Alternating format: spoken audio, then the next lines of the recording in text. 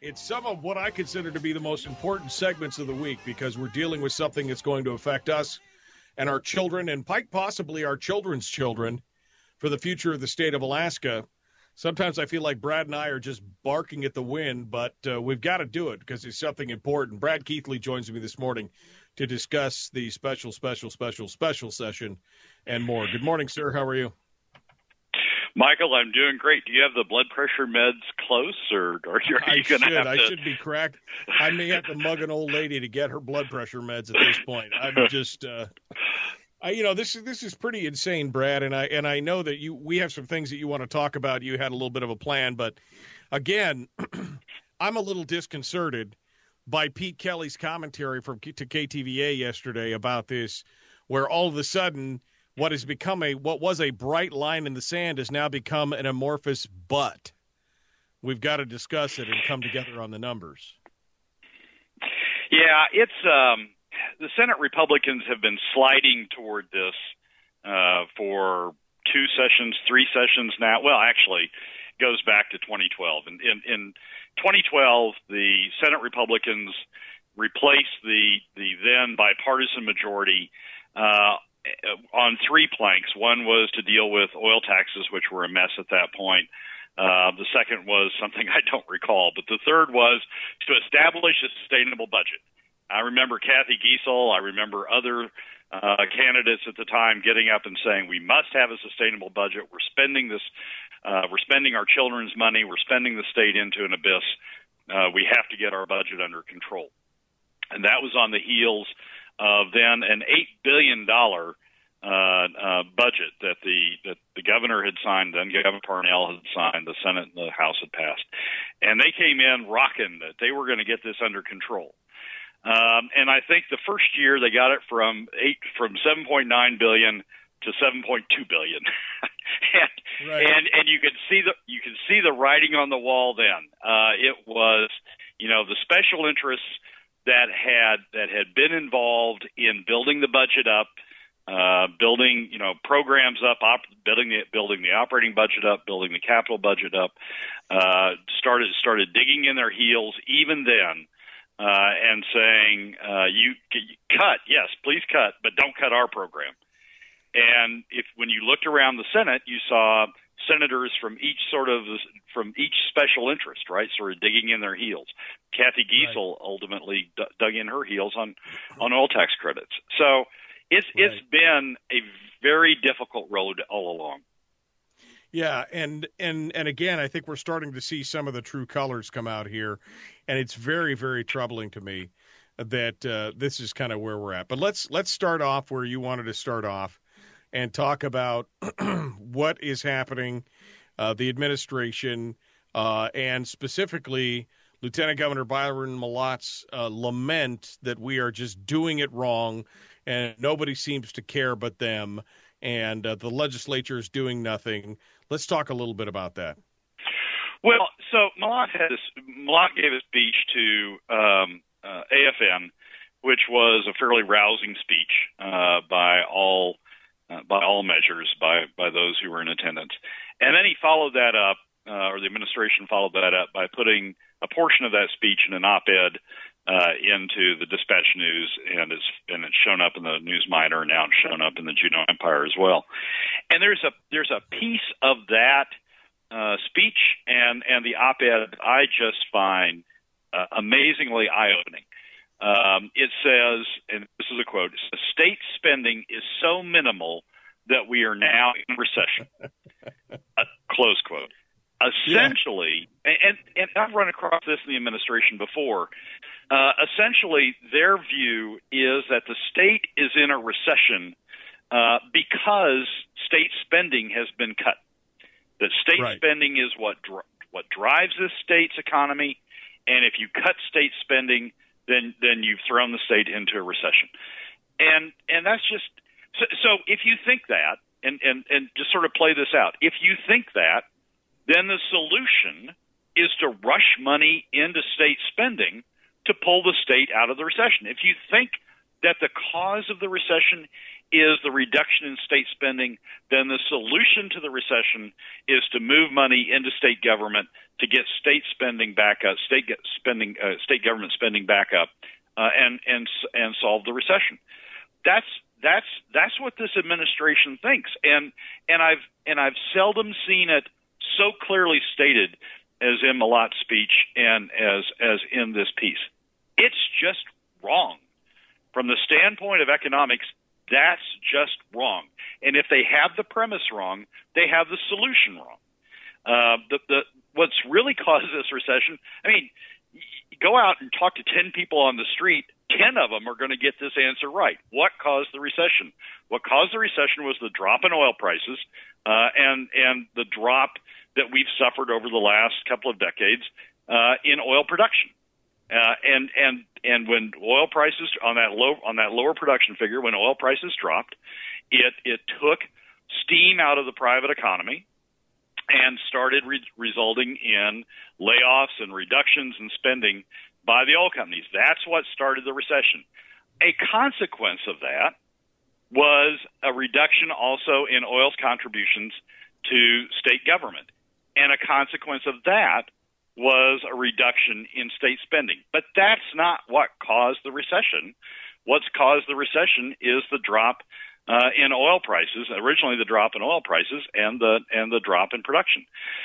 So the solution to the recession is not to rush money into state government. The solution to the recession is to find other ways to hold the line on the private economy. And if you can find ways to increase oil production, as we did with SB 21, then to reinflate oil production. And the solution to reinflating the private economy are things like holding the line, keeping the permanent fund dividend in place. As ICER has said, that cutting the dividend has the largest adverse effect on the overall economy of all the new revenue provisions. It has by far the worst impact on Alaska families. If you want to deal with the recession, you keep the PFD in place. But what government has done, what Malat's speech focuses on, is if you think the recession is due to a cut in government spending, then you do things like you cut the PFD and you move that over to government so government can spend it instead of individual Alaskans. We've made the recession worse. Government has made the recession worse by the steps it's taken. And Malat's speech helps you focus on the fact that we're going down this wrong path because the administration doesn't understand what caused the recession in the first place. Right. Well, I'll tell you, I read his piece, and when I read a piece, I go through and I highlight certain areas. And that was the one thing that just leapt out at me. State spending is so minimal that we are now in a recession. Here's somebody who obviously doesn't understand, the history of the finances of the state of Alaska, because we were in a recession before we started to cut state spending, and does not understand the macroeconomics of everything that goes on in here. The state cannot not at a sustainable level. It cannot do that. And again, it just doesn't understand the kind of whole free market concept here. And as you said, when the premise is wrong, everything else beyond that is wrong. You can't work from a flawed foundation, and that's where we're at. And it's astonishing. It is, and it focuses. I mean, this is part of the problem with the Senate Republicans too. To go back to Pete Kelly, part of the problem is the people we have in Juneau, the representatives we have in Juneau, think government drives everything. They are not. They are not representatives of Alaska to government, as I think we think of government being set up with representatives sent from the people to help run government. They have turned into representatives of government to Alaskans and to tell Alaskans what needs to be done or to vote for things that need to keep government big. And we've got the shoe on the wrong foot, or whatever the right analogy is. We're focusing on keeping government whole. We have a government now who's focusing on keeping government whole because, looking again at Malat's piece, they think government drives the economy. And so they're doing whatever it takes, rushing whatever resources, whatever financial resources they need into government to keep it big, at the expense of the overall Alaska economy. And that's just we're just going in reverse. And the more we keep going down this path, the more we keep talking about taking money out of the private economy through PFD cuts, as we've done, and now through taxes, we're just making this situation worse. It's not government that drives the Alaska economy. It's the private sector in the Alaska economy that drives the Alaska economy. Government is a piece of that, but government is not the be all and end all. And if we think it is, we're making the situation worse. Let's talk about the end game for a minute, because I think Suzanne Downing talked about this. We talked about it last week during the program. I don't know if you and I talked about it, but I know that I discussed it. It seems to be coming more and more to the forefront that more and more what the governor is attempting to do here appears to be a tax measure at any price. That essentially doesn't matter how big or how small, he wants to get a tax measure in there. And what that appears to be in the long run is that it means that what he's looking for is any tax measure, no matter how small, because then down the road it appears that they'd be able to crank it up. And he's really turning up the urgency right now because there are signs on the horizon that Alaska's fiscal crisis could be reversing itself. And so he's on a timeline here to get this done before the crisis disappears. Am I wrong? No, you're not wrong. The governor, on several occasions, has said things exactly of that nature. That he's open to whatever new revenue measures can pass the legislature, and what they're trying to do. I mean, go back to Malot's piece. What they're trying to do is keep government big because they think that the cuts in state spending are the cause of the recession, and so the cure to the recession is to keep government big, and the cure to future recessions is to keep government big. So it really doesn't – if you take that as your premise, it really doesn't matter what new revenue measures are adopted. Cutting the PFD, taxes, income taxes, sales taxes, payroll taxes, it really doesn't matter what tax measure you adopt because – all you're trying to do is feed government to keep government big to cure, in Malot's terms, to cure the recession or to avoid the next one. One tax is not like the other. I mean, if we learned anything from the ICER analysis last year, and now I'm beginning to wonder if the administration did learn anything, but if we learned anything from the ICER analysis last year, it's that different tax measures have different effects. They have different effects on the economy. They have different effects on Alaska families. They have different effects on poverty levels. They have different effects. Cutting the PFD has the largest adverse impact on the overall Alaska economy of any of the new revenue measures. Cutting the PFD is, quote, by far, close quote, the worst for Alaska families. Cutting the PFD likely increases poverty levels in Alaska by 2% of the population. 12 to 15,000 Alaskans are pushed below the poverty level as a result of a $1,000 PFD cut. Progressive income taxes have bad consequences. Sales taxes have bad consequences. Other forms of taxes have bad consequences. None of them rise to the level of the PFD cut in terms of the bad consequences. But that's the first lever they've pulled because that's the lever they could get the Senate and the House to agree to most quickly. They're not paying attention. This administration is not paying it, and the legislatures not paying attention to what they're doing to the overall Alaska economy. The only motivation is to rush money to government to keep government big, and that's just going to send us. That's as you put it at the outset. That not only affects this generation of Alaskans, it affects our children, and it affects our children's children. We are changing the structure of Alaska by what new revenue measures we're using. 90 seconds here, Brad. There is good news on the horizon. Just give us a quick thumbnail of some of the stuff that we're going to be seeing that could be reversing this fiscal crisis.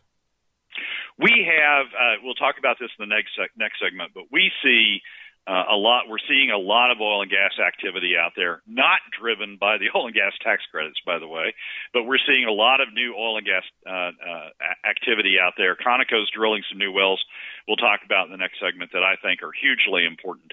We're beginning to see an uptick, a stabilization and an uptick in oil and gas activity. That's going to have very good knock-on consequences to not only the oil and gas sector, but the rest of the economy going forward. All right, Brad Keithley is our guest right here on your home for Common Sense Radio, The Michael Dukes Show. For those of you who've been trying to reach the program and want to find out where the stream is, you can go to michaeldukeshow.com and just click on the KBYR link there, and you will find the link to the stream where you can listen to Brad and the entirety of the show live on your mobile device or on your desktop. Go out there and check it out. And, of course, we always put the podcasts up later in the program or later in the day as well of the whole program. Brad, before we went to break, we were talking about some good stuff that was coming in, including new oil discoveries and potential for new production. And maybe this crisis is only a short-term crisis, and we should stop treating it like if we don't fix it now, nothing else is going to happen. Yeah, there's a couple of things to be said about that. One is it will continue to be a crisis if we don't get spending under control. I mean, one of the things we have to do is we have to get spending down to long-term sustainable levels. Sustainable levels are what we can anticipate over time, projected over time from oil revenues, plus implementing Hammond 50/50, what we can anticipate over time from the other 50% of the permanent fund earnings, which Governor Hammond has envisioned from the outset as being used to help supplement government revenue when oil was no longer sufficient to fund government. We have to get spending down to long-term sustainable levels, or else nothing is going to get us out of this hole. But if you think about being able to get spending down to long-term sustainable levels, there are things on the horizon that are very positive in terms of what we're seeing from oil production. Not only has oil production gone up the last 2 years in terms of absolute production, we're now producing more oil. More oil's coming through the pipeline than was occurring 2 years ago. That's a positive response, I think, and others think, to SB 21. That's a positive sign. We are gradually building up additional production from existing sources. But there's some great news out there in terms of what's going on in the exploration activities. Most listeners know, but there are really three phases in oil development: exploration, production, and development. You explore for oil, you find the oil, then you put it on production, then you put fields that you find through exploration on production, and then you develop those fields as you go along, as we've done with Prudhoe over the last 4 decades. Conoco's out there in the field doing exploration, the front end of oil development, in a way they haven't done in a long time. There's a article from earlier this month that Alex DeMarbin did in the Alaska Dispatch News that has the headline, ConocoPhillips Alaska plans largest exploration season in 15 years. Conoco's out there announced that they're going out there. They've been funded to go out with 5 exploration wells this year in new areas that have previously not been under production, areas where they think they have oil. Some of these areas are toward the new Nipshuk play that Repsol and Armstrong are developing down on the east side of the North Slope, sort of south of Kuparuk. And Conoco, in response, I think, to that, to seeing that new development down there and seeing the opportunities that they've developed in Willow and other areas as they've gone further east from their existing development, they're seeing opportunities and putting these 5 exploration wells in the field. It is hard to overstate how good a sign that is. That Conoco is taking resources that corporate resources that otherwise might be spent developing additional shale wells down in the lower 48. They're bringing these resources up to Alaska, financial resources and talent up to Alaska to identify and drill these additional wells. Huge positive from the standpoint of the state's oil and gas industry. So we've been gaining on production over the last 2 years, and now we're seeing additional exploration going on by one of the established majors stepping out there and putting resources in the field to identify additional oil. And these are the good news. And again, it just puts into perspective the fact that what we see the governor and the legislature trying to do is trying to continue to push hard on this whole crisis issue and hoping that they can get something in there that will bolster the government economy before the people wise up and people start to figure out that this recessionary crisis and that this fiscal crisis that the government is suffering is really more short term. And again, it goes back to that we've been talking about running back and forth across the deck of the ship, rocking one way and then the other, instead of just being a little more thoughtful and taking our time and living within our means when we have lots of money and using our savings wisely when we don't have a lot of money. Yeah, basically this debate, Michael, and going back to the first segment, particularly when you go back in and look at Malat's speech, basically this argument is boiling down to big government versus smaller government. What the administration is trying to do, what the administration is trying to do in the midst of this fiscal crisis is lock in a revenue stream that will support big government, big Alaska government going forward. And keep Alaska government at a size that, if you're to believe what Malat said, is necessary to ward off, to avoid continued recession and to ward off future recession. And so during this fiscal crisis, they're trying to go in, lock in additional resources, and that will keep government growing. That will send us back to high government spending. If we have success, if Conoco and others have success in developing additional oil resources. So, yeah, if you believe that government can be constrained and can be held to sustainable levels, we have good news on the horizon from the standpoint of Repsol and Armstrong's development, from what ConocoPhillips is doing, from the success we've had, BP's had in holding up crude oil production. We have a growing future on the horizon. But that's if you believe that we can constrain the size of government. If you believe that, like Malat evidently does, that we need to grow government even further, then this is going to fuel some additional growth. The success on the oil side is going to fuel some additional growth, but they believe they need to take more out of the economy through taxes and through PFD cuts to fund increased government spending. Right.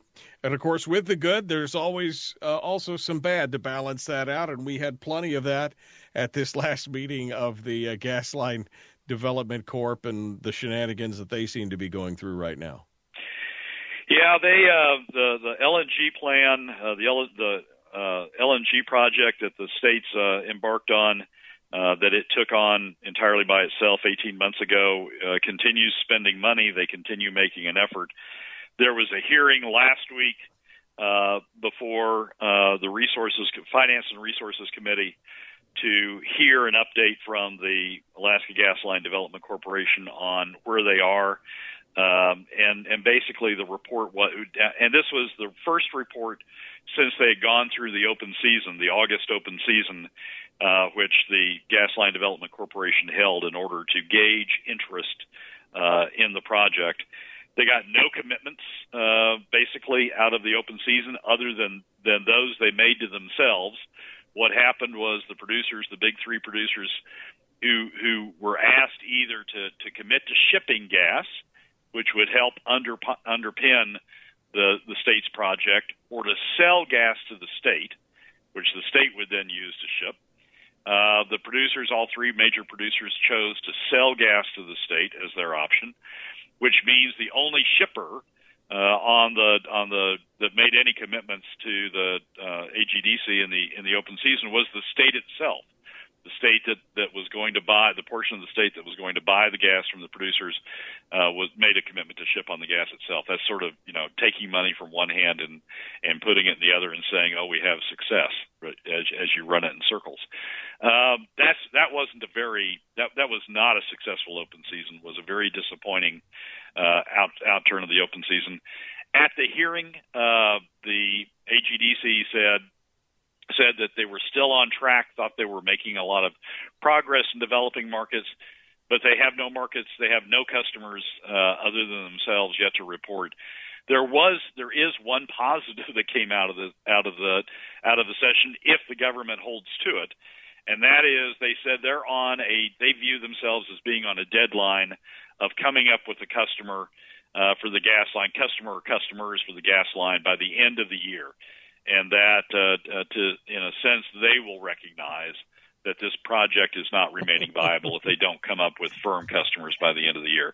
So at least we have a date, another date. Frankly, right. The governor a year ago had said he was going to view it by September 1st. If we didn't have customers by September 1st, he was going to be concerned. Now that date is pushed to the end of the year, but at least we have a date we're looking toward. Well, and again, we really mean it this time. We really mean that if it's by December, we'll really pull the plug. But, we really mean it this time, which just, again, blows my mind. Final thoughts here as we get ready to wrap up. Kind of a here we go again thing. We've got this first day of the special session. They totally derailed the special session so far, not on schedule, had to cancel hearings and everything else because they were talking in caucus, doing all this stuff amongst themselves with really no concern is what it appears to be for other Alaskans. But that's not unusual since the same group of folks decided to hold their own meetings on oil and gas taxes and discussions and then made the meetings public, and I'm using air quotes around that, because there was really no way for the public to participate. Yeah, it's from an oil and gas perspective, the key thing that's going on this special session and will continue to go on toward the next regular session is a working group that got put together, that got created at the end of last special session. Yeah, I guess it was a special session. At the end of last special session to relook. We can't keep track. to relook at the oil and gas tax situation as part of terminating the oil and gas credit program going forward. There was an agreement between the Senate and the House that would establish a working group involving members of both Senate and the House to relook at oil and gas taxes. They have gone out and they've hired consultants to do that, and now the working group has been formed and they've started meeting. The first set of meetings are during this special session. All of that is geared toward coming up with a proposal in the next legislative session, which would be next spring, to look at next January, to look at oil and gas taxes again. It's being driven by the House side, by House Resource co-chairs Garen Tarr and Andy Josephson, but the Senate is participating in it. It was part of the compromise to get the oil and gas tax credit program terminated without a simultaneous increase in oil and gas taxes at that time. And it's going to be an ongoing effort starting in this special session, leading up to the next regular session. That's sort of the hidden thing that's going on right now. You alluded to an article in APRN, the Alaska Public Radio Network, that tried to follow what was going on with the first meeting of this working group. Couldn't get it was held on a state holiday, Alaska Day. They couldn't get access to what was going on. And hopefully the subsequent meetings will be more transparent. But that from an oil and gas standpoint, that's really the big thing that's going to be going on here through the end of the year, what that group is going to be focusing on in terms of changes to oil and gas taxes. Continuing discussions now, just finished up with Brad Keithley, and now we're joined by Representative Sharice